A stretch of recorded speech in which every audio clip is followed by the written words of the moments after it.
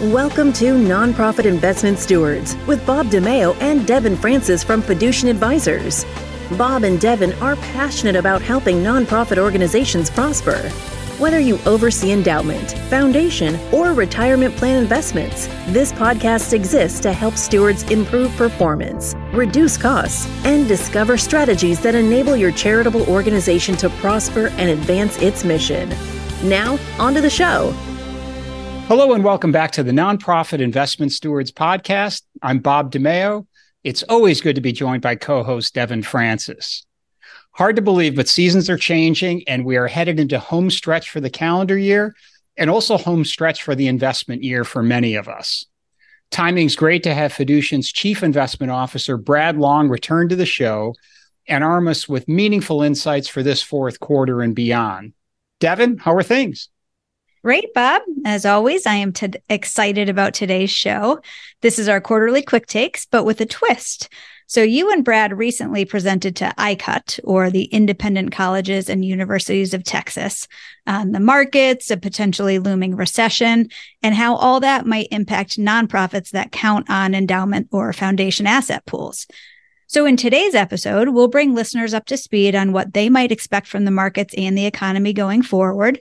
And we'll also drill down on what good stewards ought to be thinking about when it comes to things they can control, like expenses, committee best practices, and more. So Brad, as always, welcome to the show, and this should be a lot of fun. So Bob, you are a trustee with the Associated Colleges of Illinois, and I think a presentation you made to them earlier in the year led to you and Brad recently speaking to schools in Texas. So why don't you give us a sense of the purpose and timing of your talk?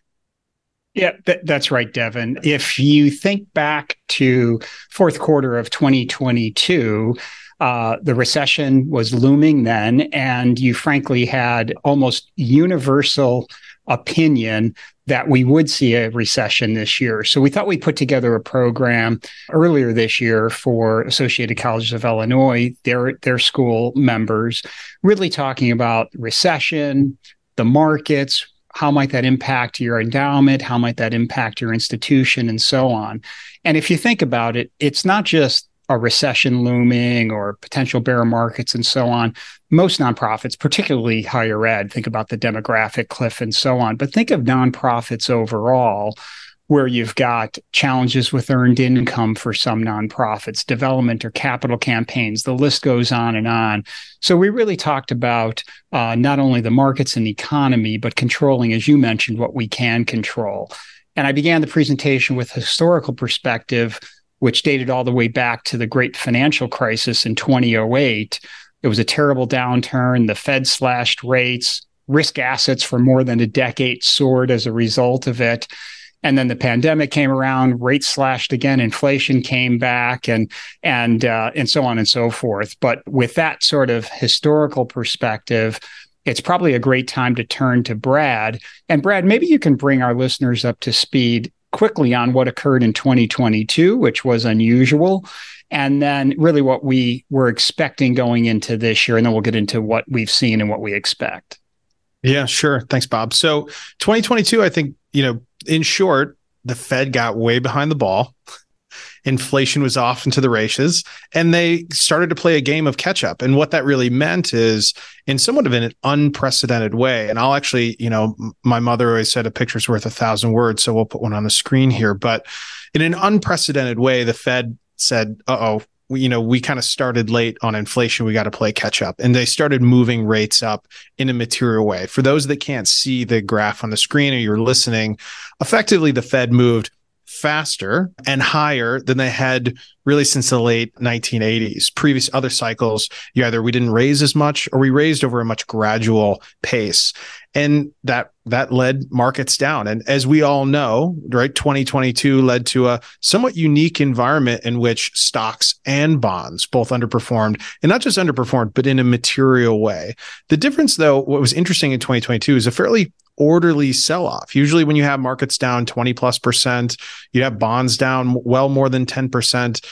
Oftentimes that coincides with kind of panic or high unease, especially think of periods like the great financial crisis of 2007, 2008.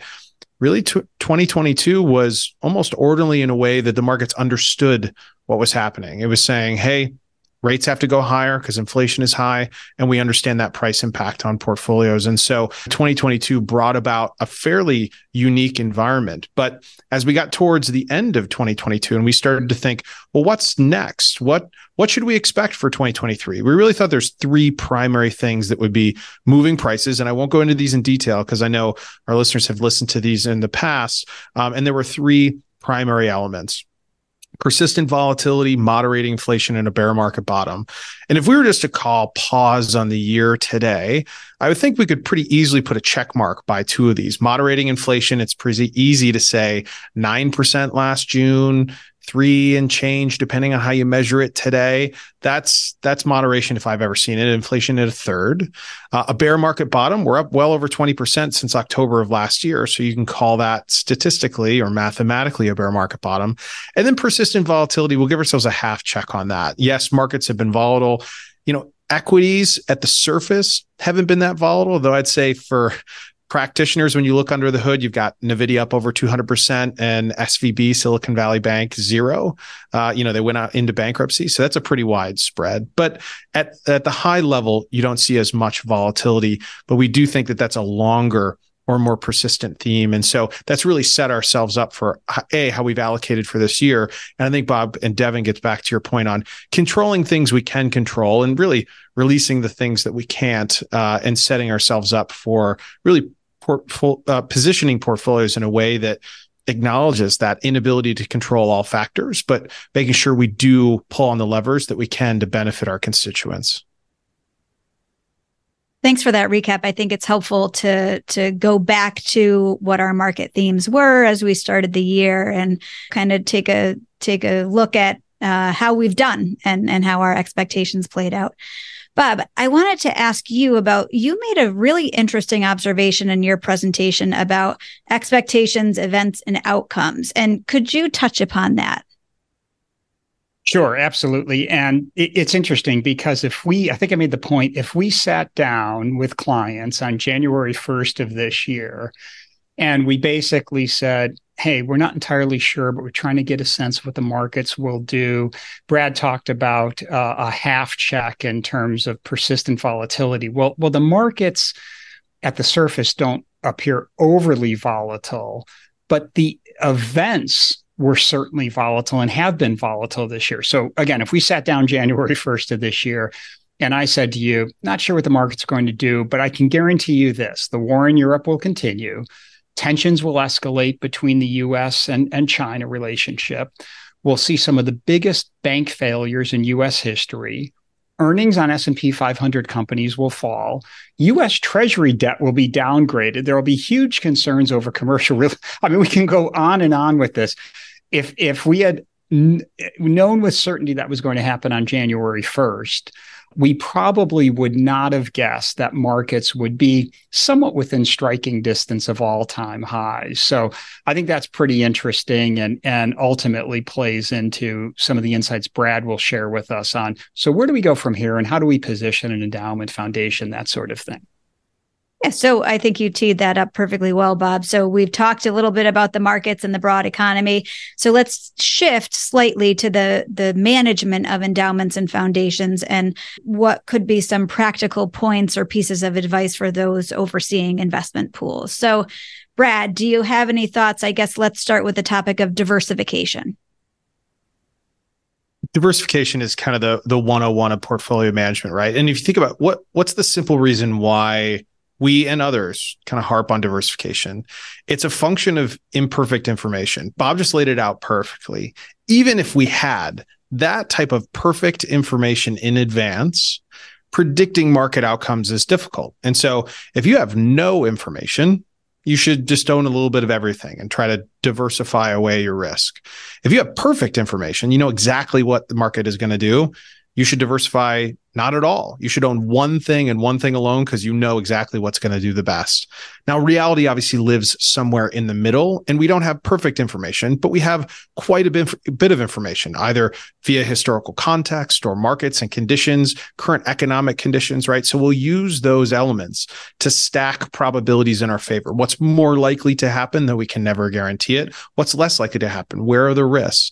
All of that, though, again, with the idea of diversification, stacks together with humility, because coming into 2023, I think there was a lot of hubris looking across the street, and prognosticators and economists, would say something like, well, I don't know when the recession will hit. I know it will, but it's going to be somewhere between March 8th and March 23rd, right? It was insane. But now to look back and think about, if you're not humble, the markets will humble you. Why should you be diversified? And, this is a classic chart, but it's a good one. It just simply shows asset classes in a given calendar year and the differences and variances of those returns. And if this looks like a random quill chart, especially for individuals like me who are colorblind, that there's very little pattern here, it's because there is, right? And any given calendar year, and especially if you shrink that shorter to a quarter or a half a year or a month, right?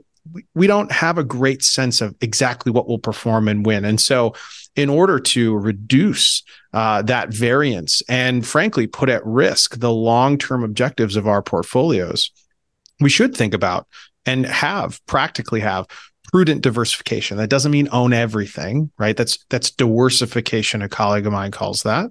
But we should be thoughtfully diversified to, kind of hedge against those risks and help reduce that volatility of not meeting our main goals over the time periods in which we need to meet them. So while we're talking about diversification, can you speak a little bit about the case for owning international equities? Folks understandably have gotten frustrated if they've had exposure to international, and domestic equities have outperformed quite substantially. So what's the rationalization there for an allocation to international?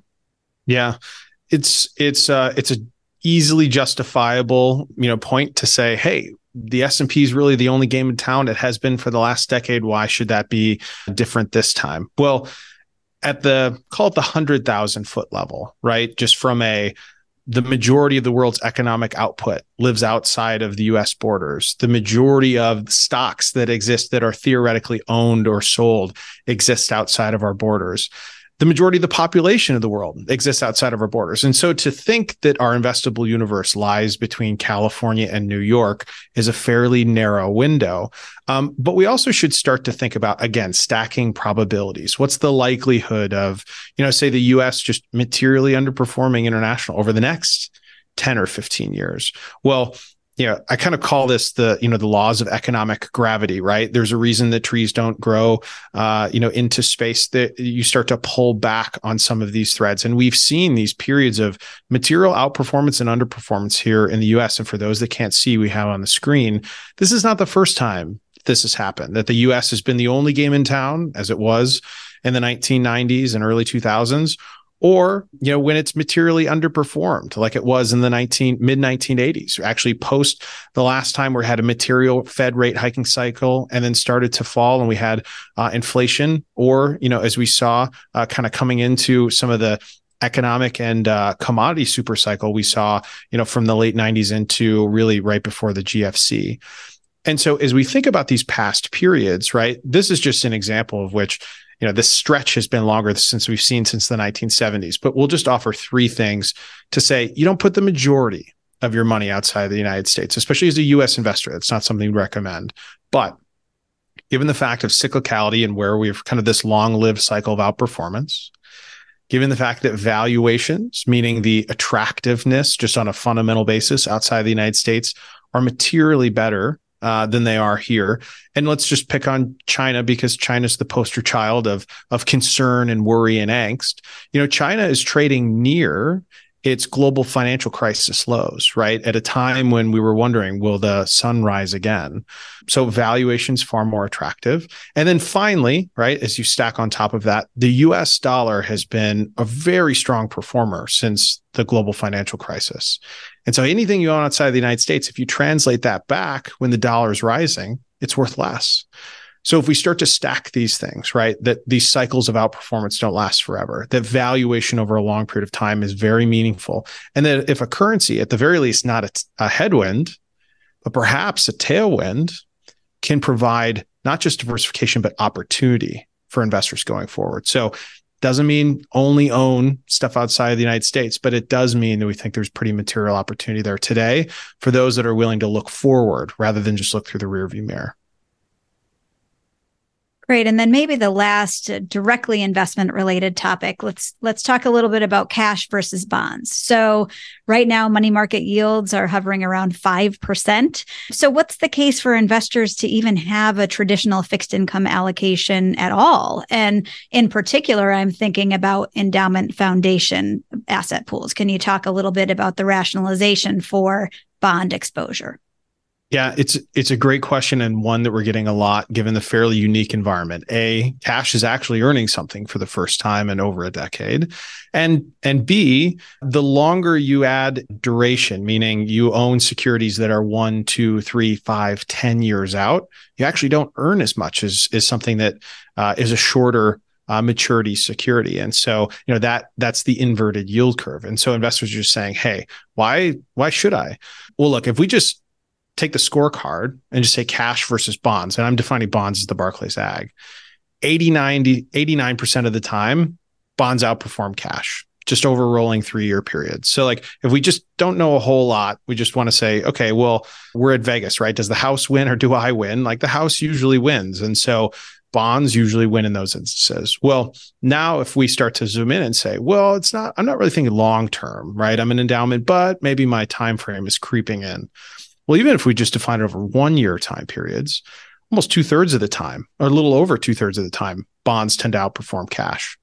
And then you've got investors that would say, hey, well, it's not necessarily about time frame. It's more about, I'm really worried about the recession that we were talking about, this looming recession. Well, in that instance as well, almost coincidentally, 66% of the time, almost the exact same. When the S&P drops by 15%, bonds tend to pretty materially outperform cash. So that's just kind of the facts. But then if we take into context today, right, where we believe we are near, if not at, the end of the Fed's rate hiking cycle, if we do have a moderating, if not slowing economy, bonds can play a really, really important role in protecting the portfolio. And what we mean by that is cash tends to protect itself, right? So you put $1 in, you get $1 out plus the yield. Bonds tend to protect the portfolio, meaning you put $1 in, but if rates fall because the economy is weakening, that can actually have a more additive effect. So it's not just the $1 you're getting back plus your yield. You might get back more because of the price return and movement. So we think they're a better, more efficient diversifying asset. And frankly, in the position and current economic environment we're in, they're an additive role in the portfolio. Again, getting back to this principle of diversification to help diversify our risks away. Great. That's really helpful. So, Bob, let's shift over to you. You regularly espouse the importance of an organization, particularly a nonprofit organization, engaging in what you call the 3 levers exercise. So can you touch on that and its importance, particularly in today's environment? I can and will, Devin. And it's interesting. We've talked about 3 levers before. And just as a reminder to our listeners and viewers, the levers would be any nonprofit organization, virtually almost any investor has some form of inflows. For a nonprofit, think earned income, think charitable donations, and so on. But you've got inflows, you've got outflows, and then you have a required rate of return that you're looking to achieve within the endowment or whatever the investment pool or portfolio is. And I would say because of the reasons that Brad touched on, the uncertainty that we're experiencing, will this other shoe drop with respect to an actual recession coming forth, so on and so forth, you could argue that it's as important today as it's ever been to be broadly, thoughtfully diversified. And so I know we'll talk about this in a moment, controlling what you can control. It's really a critical time, in our opinion, to have courageous conversations about the three levers. I would say mind your three levers, sitting down today with the stakeholders in your organization and really determining what are our inflows today and what can and should we expect them to be going forward with a realistic view or perspective. Outflows, same thing. And sometimes what's left when you get to portfolio expected returns, you just can't get there from here. You can't earn enough. So you have to have these courageous conversations about inflows and sometimes even more courageous about the outflows. So as you embrace this concept, I know, Devin, it's just an extremely important time for nonprofit leaders, for good stewards to be thinking and acting on this front.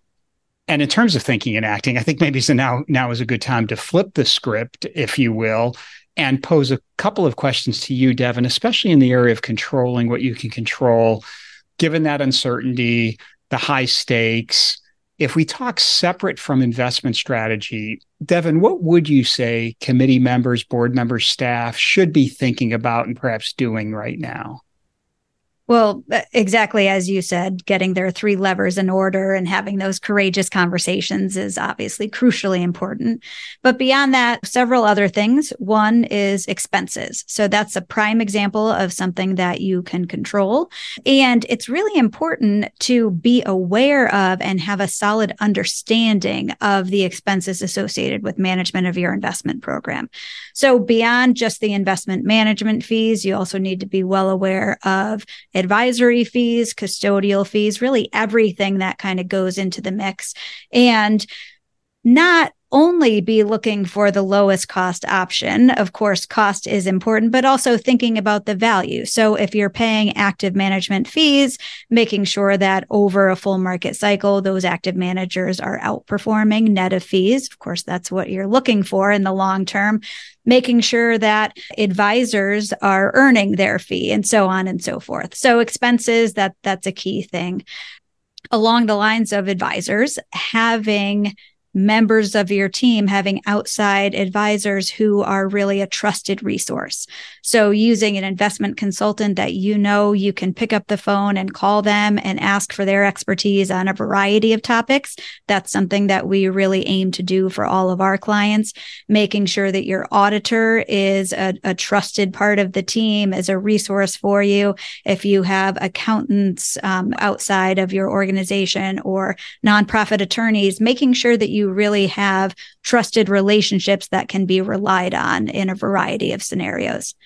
And then governance. Governance is really the key. I think one of our earlier episodes, I think it's episode number 60 with David Nierenberg, who's the chair of the investment committee for the World War II Museum.